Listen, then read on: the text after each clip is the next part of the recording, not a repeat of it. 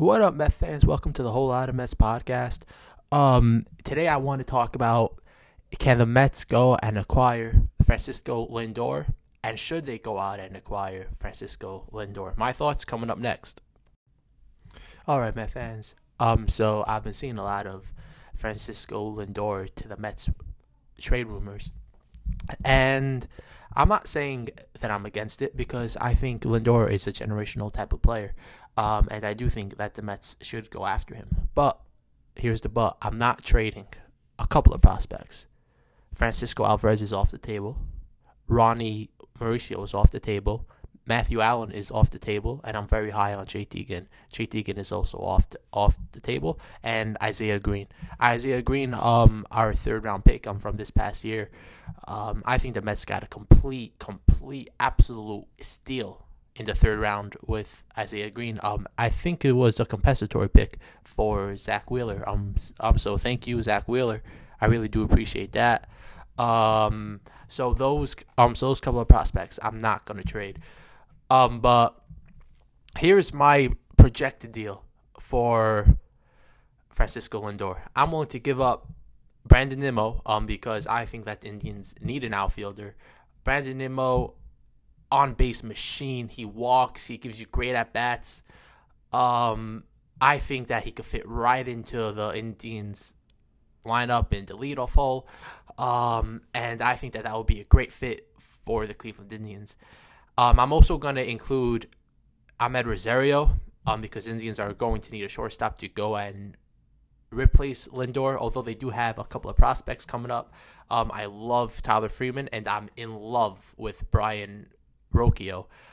So maybe they don't want a shortstop because they want Freeman and Rocchio to go and fill that void, but I think that they're a couple of years away. So I think that Rosario is going to go and fill that hole. And I see a lot of Mets Twitter that they don't want to trade Brett Baty.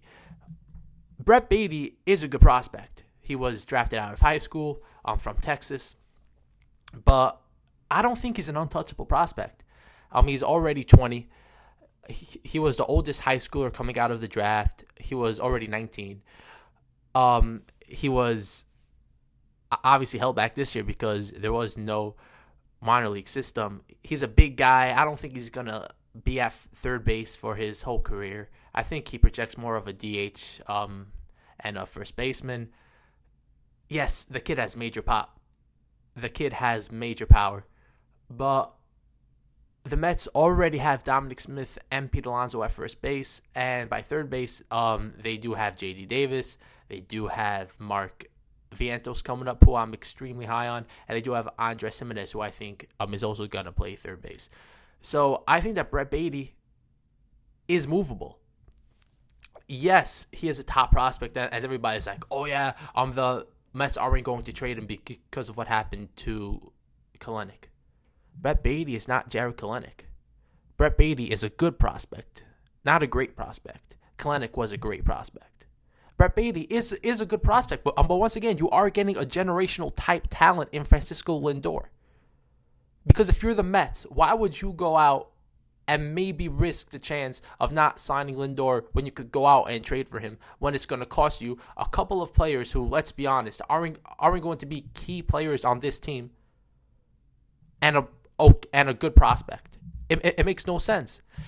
And in fact, especially after seeing what happened to Mookie Betts, and about how he signed before his free agency time, that's a big advantage, because I think that Mookie Betts would have got a hell of a lot more money than what he got right now. So not only do you get Lindor for that year, and I think that Lindor puts the Mets over the top. Lindor is that good. Lindor is a top 10 player in baseball, guys. Lindor is that good.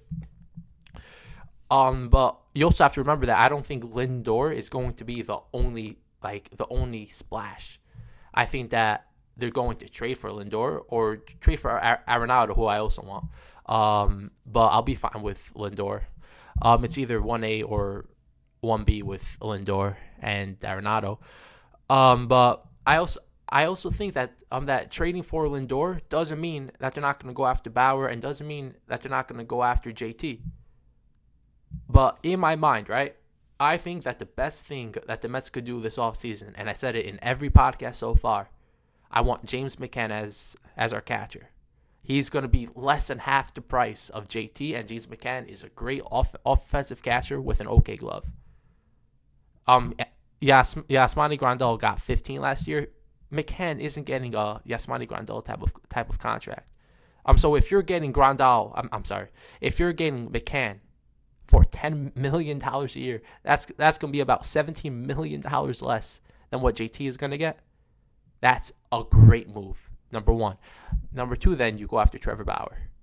Trevor Bauer is an ace on 27 other teams. 27 other teams. And you're going to have him as the number two. And when Syndergaard comes back, he's going to be the number three. So you're telling me that a rotation of DeGrom, Bauer, Syndergaard, David Peterson, and whoever they decide to fill in at the 5 slot, that is a championship caliber starting rotation. So I think that McCann, Bauer, and Liam Hendriks as our closer, like, we're talking about a championship team here.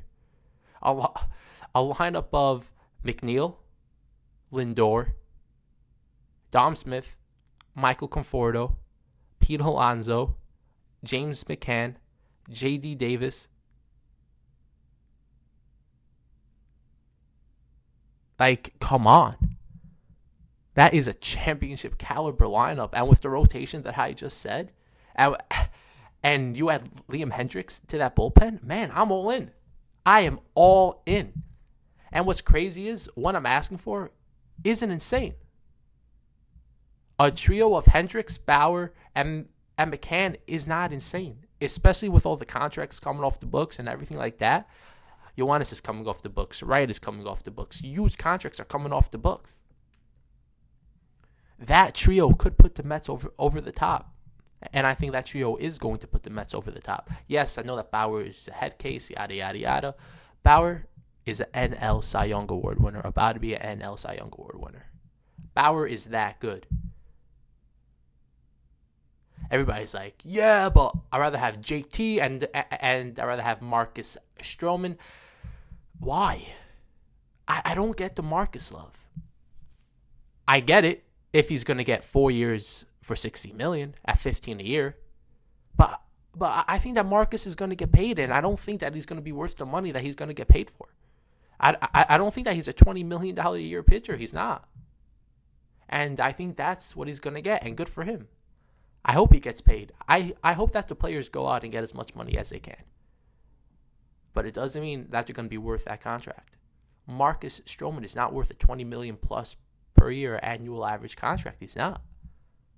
So if you sign JT and Marcus Stroman, you're asking for a disaster, because JT, the past couple of years, has always gotten hurt at the end of the season. Granted, I'm not going to be upset if the Mets sign JT. Not at all.